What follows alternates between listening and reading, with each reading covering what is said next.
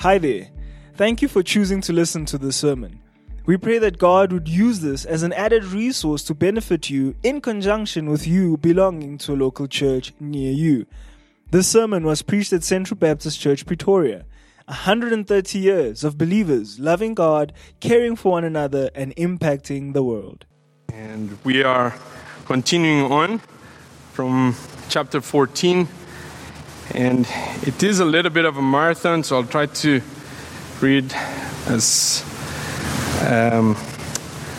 fast as possible. But we're reading the whole chapter. 1 Samuel chapter 14. And it says, "One day Jonathan, the son of Saul, said to the young man who carried his armor, 'Come, let us go over to the Philistine garrison on the other side.' But he did not tell his father. Saul was staying in the outskirts of Gibeah in the pomegranate cave at Migron. The people who were with him were about 600 men, including Ahijah the son of Ahitub, Ichabod's brother, son of Phinehas, son of Eli, the priest of the Lord in Shiloh, wearing an ephod. And the people did not know that Jonathan had gone. Within the passes by which Jonathan sought to go over to the Philistine garrison, there was a rocky crag on the one side and a rocky crag on the other side. The name of the one was Bozez, and the name of the other Seneh. The one crag rose on the north in front of Michmash, and the other on the south in front of Geba. Jonathan said to the young man who carried his armor, 'Come, let us go over to the garrison of these uncircumcised. It may be that the Lord will work for us, for nothing can hinder the Lord from saving by many or by few.' And his armor bearer said to him, 'Do all that is in your heart. Do as you wish. Behold, I am with you, heart and soul.' Then Jonathan said, 'Behold, we will cross over to the men and we will show ourselves to them. If they say to us, wait until we come to you, then we will stand still in our place and we will not go up to them. But if they say, come up to us, then we will go up, for the Lord has given them into our hand, and this shall be a sign to us.' So both of them showed themselves to the garrison of the Philistines, and the Philistines said, 'Look, Hebrews are coming out of the holes where they have hidden themselves.' And the men of the garrison hailed Jonathan and his armor bearer and said, 'Come up to us, and we will show you a thing.' And Jonathan said to his armor bearer, 'Come up after me, for the Lord has given them into the hand of Israel.' Then Jonathan climbed up on his hands and feet, and his armor bearer after him, and they fell before Jonathan, and his armor bearer killed them after him. And that first strike which Jonathan and his armor bearer made killed about 20 men within as it were half a furlong's length in an acre of land. And there was a panic in the camp, in the field, and among all the people. The garrison and even the raiders trembled. The earth quaked, and it became a very great panic. And the watchman of Saul in Gibeah of Benjamin looked, and behold, a multitude was dispersing here and there. Then Saul said to the people who were with him, 'Count and see who has gone from us.' And when they had counted, behold, Jonathan and his armor bearer were not there. So Saul said to Ahijah, 'Bring the ark of God here,' for the ark of God went at that time with the people of Israel. Now while Saul was talking to the priests, the tumult in the camp of the Philistines increased more and more. So Saul said to the priest, 'Withdraw your hand.' Then Saul and all the people who were with him railed and went into the battle. And behold, every Philistine's sword was against his fellow, and there was very great confusion. Now the Hebrews who had been with the Philistines before that time, and who had gone up with them into the camp, and even they also turned to be with the Israelites who were with Saul and Jonathan. Likewise, when all the men of Israel who had hidden themselves in the hill country of Ephraim heard that the Philistines were fleeing, they too followed hard after them in the battle. So the Lord saved Israel that day, and the battle passed beyond Bethaven. And the men of Israel had been hard pressed that day, so Saul had laid an oath on the people, saying, Cursed be the man who eats food until it's evening, and I am avenged on my enemies. So none of the people had tasted food. Now when all the people came to the forest, behold, there was honey on the ground. And when the people entered the forest, behold, the honey was dropping, but no one put his hand to his mouth, for the people feared the oath. But Jonathan had not heard his father charge the people with the oath. So he put out the tip of the staff that was in his hand and dipped it into the honeycomb and put his hand to his mouth, and his eyes became bright. Then one of the people said, your father strictly charged the people with an oath, saying, cursed be the man who eats food this day. And the people were faint. Then Jonathan said, my father has troubled the land. See how my eyes have become bright, because I tasted a little of this honey. How much better if the people had eaten freely today of the spoil of their enemies that they found. For now the defeat among the Philistines has not been great. They struck down the Philistines that day from Michmash to Aijalon, and the people were very faint. The people pounced on the spoil and took sheep and oxen and calves and slaughtered them on the ground, and the people ate them with the blood. Then they told Saul, behold, the people are sinning against the Lord by eating with the blood. And he said, you have dealt treacherously. Roll a great stone to me here. And Saul said, disperse yourselves among the people, and say to them, let every man bring his ox or his sheep and slaughter them here and eat. And do not sin against the Lord by eating with blood. So every one of the people brought his ox with him that night, and they slaughtered them there. And Saul built an altar to the Lord. It was the first altar that he built to the Lord. Then Saul said, let us go down after the Philistines by night and plunder them until the morning light. Let us not leave a man of them. And they said, do whatever seems good to you. But the priest said, let us draw near to God here. And Saul inquired of God, shall I go down after the Philistines? Will you give them into the hand of Israel? But he did not answer him that day. And Saul said, come here, all you leaders of the people, and know and see how this sin has arisen today. For as the Lord lives, who saves Israel, though it be in Jonathan my son, he shall surely die. But there was not a man among all the people who answered him. Then he said to all Israel, you shall be on one side, and I and Jonathan my son will be on the other side. And the people said to Saul, do what seems good to you. Therefore Saul said, O Lord, God of Israel, why have you not answered your servant this day? If this guilt is in me or in Jonathan my son, O Lord, God of Israel, give Urim. But if this guilt is in your people Israel, give Thummim. And Jonathan and Saul were taken, but the people escaped. Then Saul said, cast the lot between me and my son Jonathan. And Jonathan was taken. Then Saul said to Jonathan, tell me what you have done. And Jonathan told him, I tasted a little honey with the tip of the staff that was in my hand. Here I am, I will die. And Saul said, God do so to me, and more also. You shall surely die, Jonathan.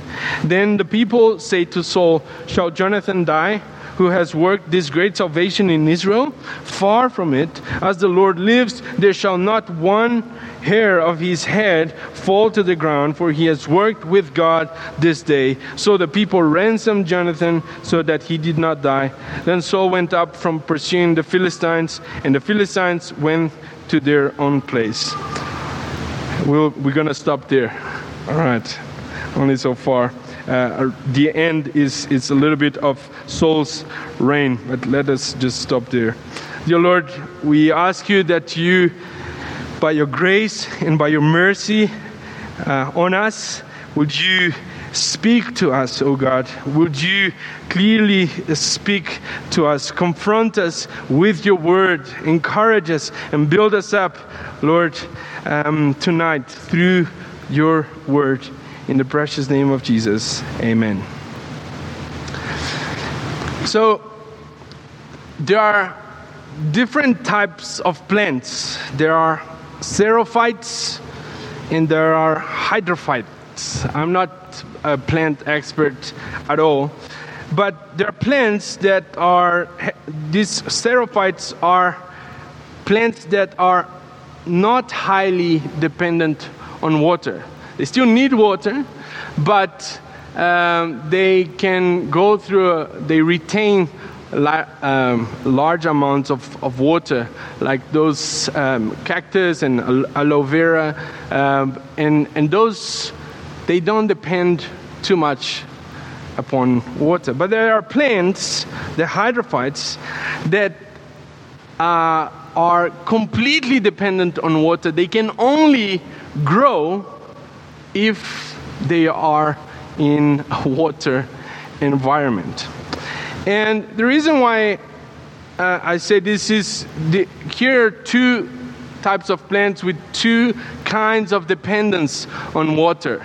I think they're similar to some of you. I will describe you as coffee fights that are completely dependent on coffee to continue. But here's what I would like us to consider today. How dependent are you on God? How dependent are you and me on God? And we're going to see this contrast. And I think the author of 1 Samuel is trying to make a contrast here between Jonathan and Saul. And we read this both in the previous chapter and in this chapter. The author wants us to see one against the other. And so we're going to see a contrast of leadership, a contrast in character, a contrast in faith, and even a contrast in dependence. And so let us look first to Jonathan and see this true dependence that he has. Look at verse 6. Jonathan said to the young man who carried his armor, "Come, let us go over to the garrison of these uncircumcised. It may be that the Lord will work for us, for nothing can hinder the Lord from saving by many or by few." Now, let us think of this situation. There is a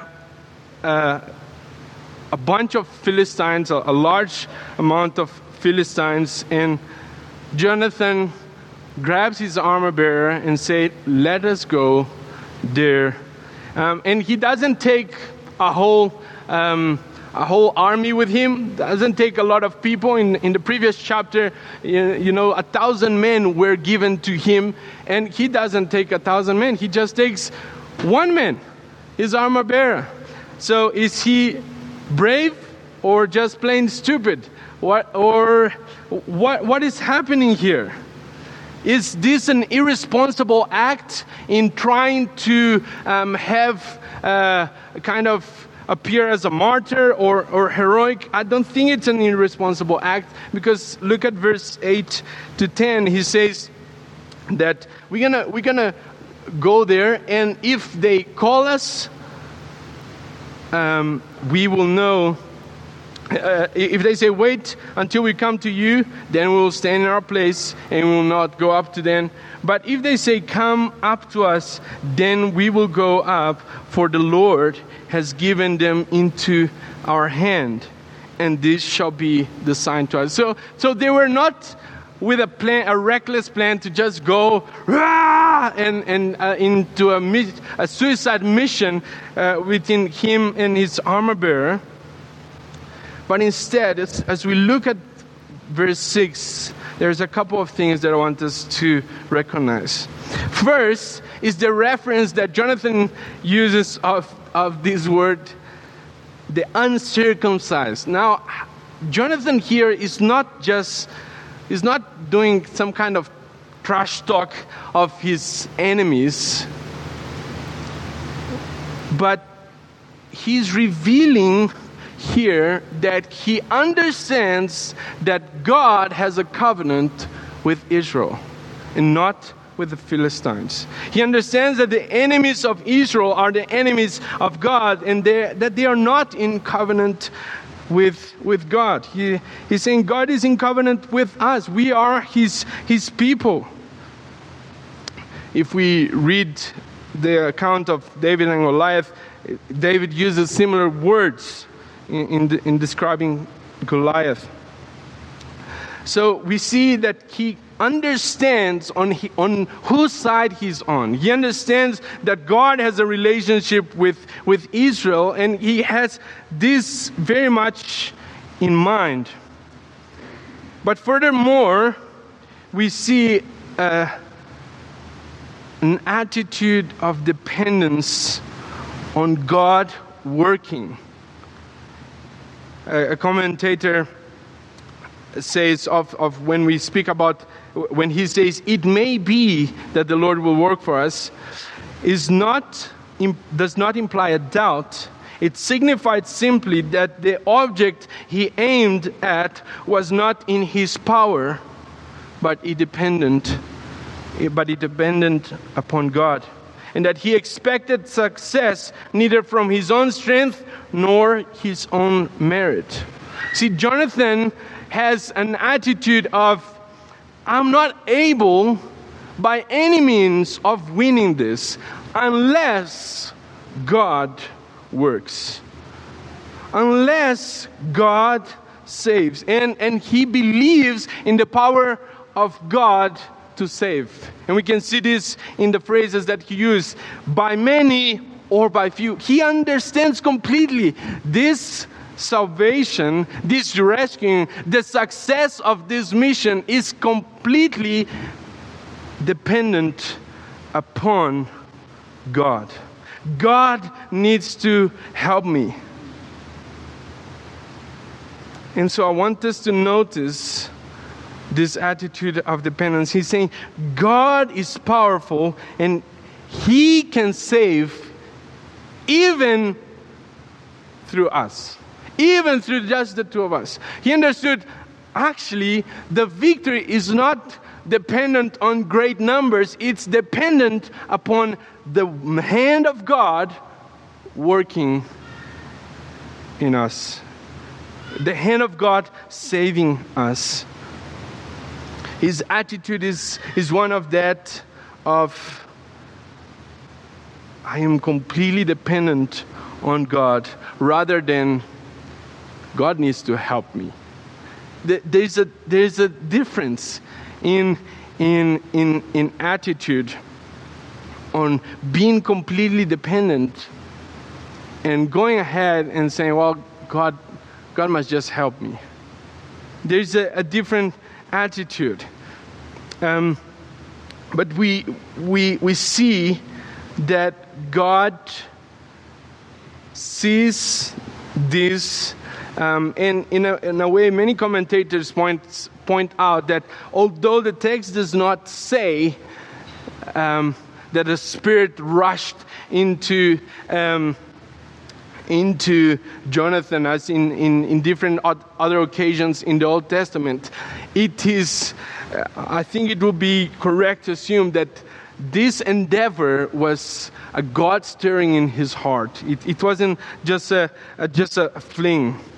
So we see that God responds. We see in verse 15, 20, and 23, God acts.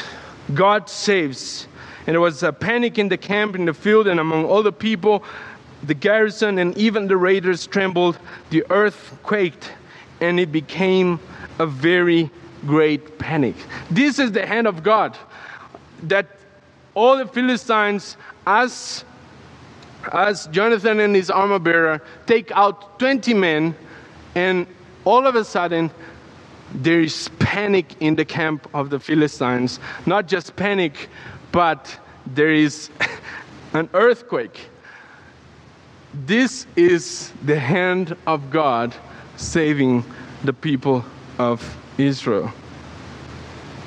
Again, later on, it is acknowledged. So the Lord saved Israel that day in verse 23, and the battle passed beyond Beth-aven. So we see God intervenes and He saves Israel that day. And it's a reminder to us that salvation is of God. God is the one that saves. God is the one that rescues. Salvation is from the Lord. Don't forget that. Jonathan understood that God needed to save them. But I believe that this text shows us a pattern And the author intends here to show a contrast between Saul and Jonathan. And alongside the other biblical accounts is this: God uses people that depend on Him. God uses people that depend on Him. The Bible says God gives grace to the humble and He humbles the proud. So if you want to be used by God, surrender your will to His will. Depend on Him. Humble yourself. I do want to say that God can do whatever He wants. The way that He saves and the way that He operates is not according to human ways. It's not according to what we think and how we will do things, but God is different than us. We see here that not only did God use Jonathan and his armor bearer to accomplish salvation, but He also provided an earthquake. He provided panic. You see here God saving Israel in different manners. But it is God acting, God saving, God rescuing the people of Israel. So I believe that God sees, He stirs Jonathan up to do this endeavor. At the same time, Jonathan is dependent and is trusting God for salvation. And God graciously responds and intervenes and saves the people that day. But we look at Saul now, and Saul has what I called a presumptuous dependence. Now, presumptions, if you don't know what that word is like, this weekend a couple of us went hunting. And I must confess that I thought it would be easier than what it was. It's like it's a big animal, or like, and after 4 fails, and also the guy who was helping me, he probably had cramped on his legs because he's holding this tripod thing where you put the rifle, and he's waiting for me, and I'm like, this thing is not going. And it was presumptuous of me to think that it would be easy. It's just it's a large animal. Tim say, you must hit him here, but then it faced me. I'm like, I don't know what to do now. So unlike Jonathan, he's not completely dependent on God, nor does he have a dependent attitude, but he has what I call a presumptuous dependence. In other words, he assumes and is presumptuous that God will help him according to his actions. It's a different attitude. Let me demonstrate that. Look at verse 18 and 19. So Saul said to Ahijah, bring the ark of God here, for the ark of God went at that time with the people of Israel. Now, while Saul was talking to the priests, the tumult in the camp of the Philistines increased more and more. So Saul said to the priests, withdraw your hand. Just an aside here, some manuscripts point that it's an ephod, so and the ark wouldn't have been there, but nevertheless the point is that he wanted to consult God at this point. But he doesn't wait. He doesn't wait for God's response. He starts the process of consulting God and says to the priest, actually, it's fine. Withdraw your hand. He hears all the tumult and he wants to go to action. And so he says, withdraw your hand. And he goes on to the battle. So Matthew Henry points out He was in such haste to fight a fallen enemy that he would not stay to end his devotions, nor hear what answer God would give him. He that believeth will not make such haste, nor reckon any business so urgent as not to allow time to take God with him. So Saul knows what he's supposed to do spiritually speaking, but he falls short. And we see he's trying to do kind of like a spiritual thing and lead spiritually, but he does this out of his own. He's trying to kind of create his own way of spiritual leadership. And we saw this in the last chapter that Daniel pointed out as he sacrifices, not waiting for Samuel. He has a self-centered motive. He wants to do spiritual things, but on his own terms. And the same happens here. And it goes bad. We see another example of this is that he makes this foolish vow. And the men of Israel had been hard-pressed that day, so Saul had laid an oath on the people, saying, "Cursed be the man who eats food until it is evening, and I am avenged on my enemies." Now, let's think about it. Fasting sounds like a very spiritual thing, right? Who would say no to fasting? But the motives are completely wrong. If you even read his language, is completely focused on himself. It's like, until I am avenged on my enemies. Why didn't he fast by himself? He got the whole army to fast.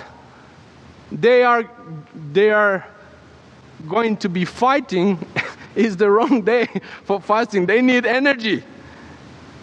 So it's a kind of, he wants to impose this spiritual tone, but he is going not according to what God says, but making his own decisions.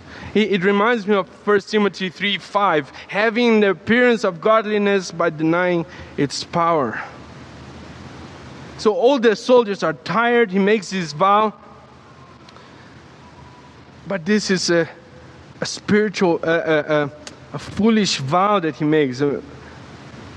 And so, a commentator says, Saul showed that even in doing something spiritual like fasting, his focus is on himself, not the Lord.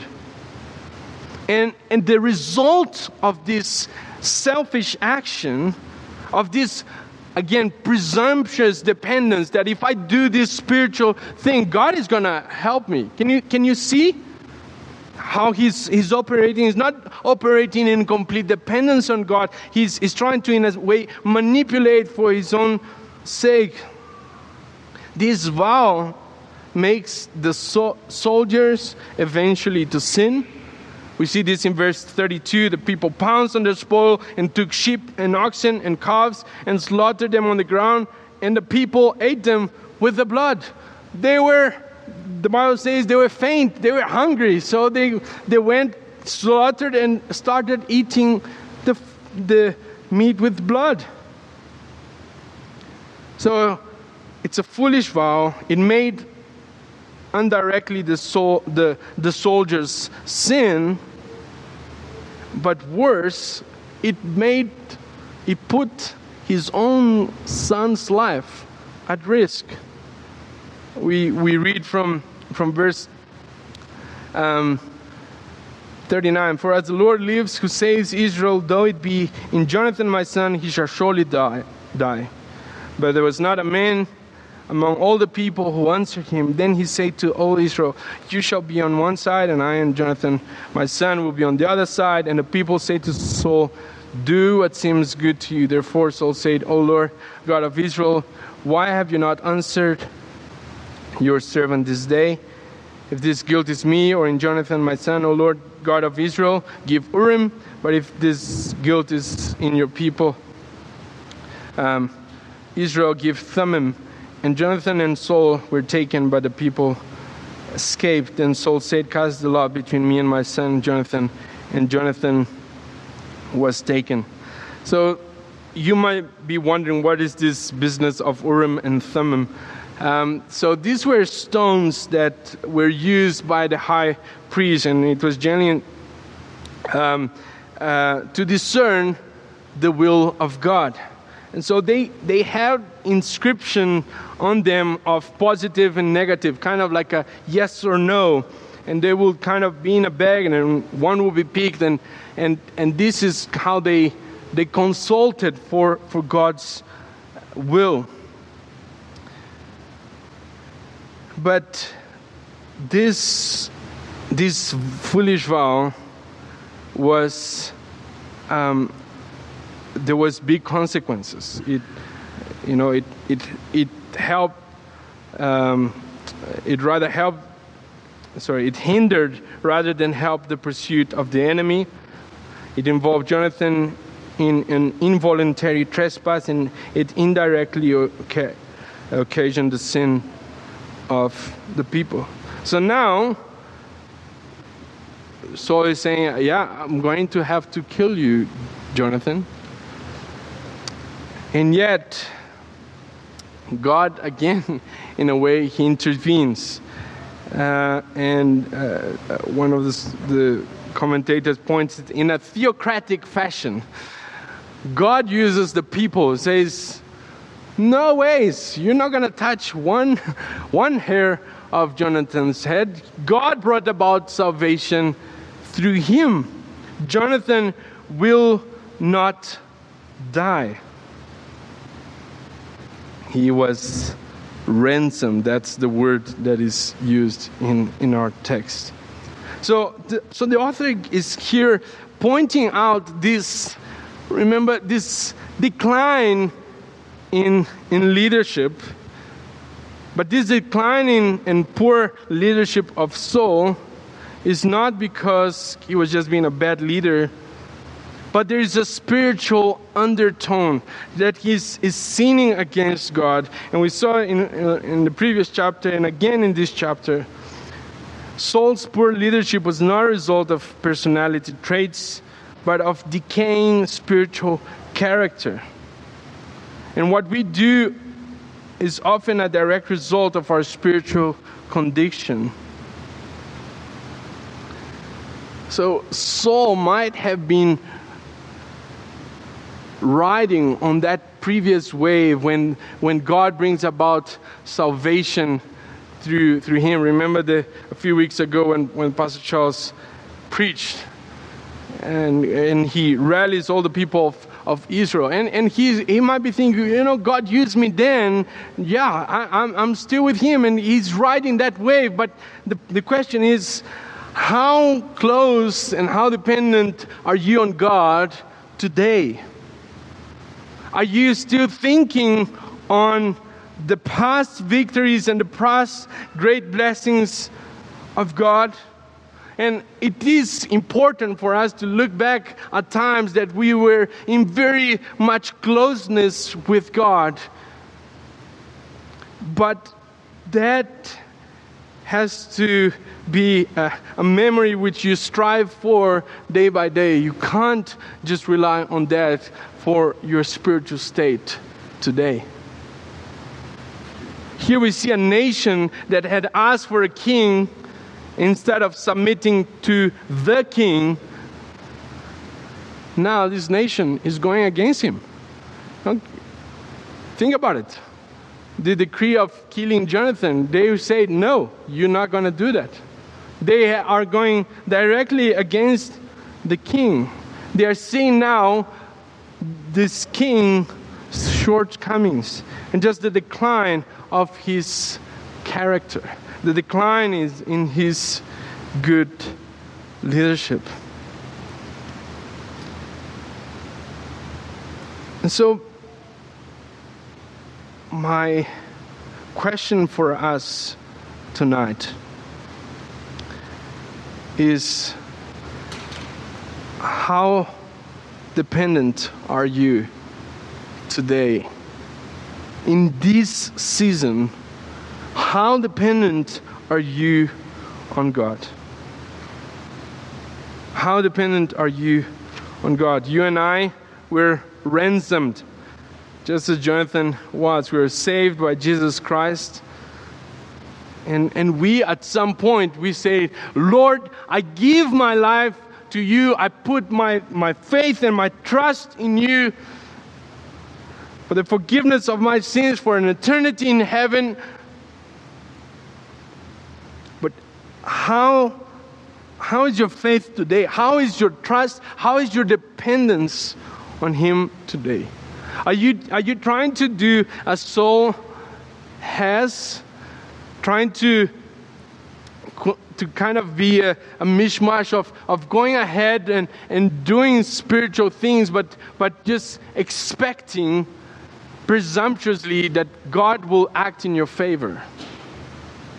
Or are you having this attitude of Jonathan that says, I'm completely dependent on God?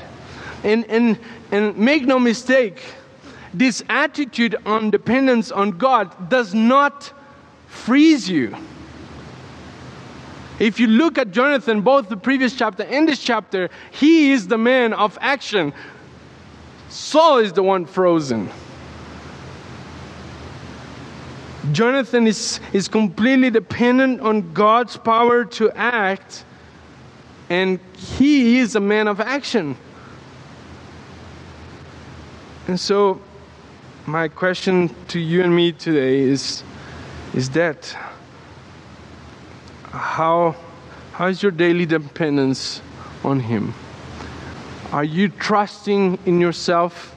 Are you relying on just past experiences of closeness with God? Are you running ahead and just expect, God will help you? And I hope that you're understanding that I'm trying to convey that there is a difference in attitude of one that is humble and dependent and acts and yet is trusting God, and one that is presumptuous, that is self-reliant. May the Lord help us to humble ourselves and depend wholly on God, and He's rescuing us. Oh Lord, we are truly in need of your daily intervention, of your daily deliverance, of your daily rescuing us, Lord. It is so easy for us to become self-reliant, to become self-serving, God. But help us to truly recognize our shortcomings. Lord, we would rather humble ourselves than and experience you humbling us through a difficult circumstance or bringing us low. But Lord, if that's what it takes, Lord, would you do that? Would you humble us? Would you make us wholly, daily dependent upon you, God? We thank you for your grace. We thank you for your mercy. In the precious name of Jesus, amen. Thank you for listening to this sermon. Find out more about Central Baptist Church at www.central.org.za.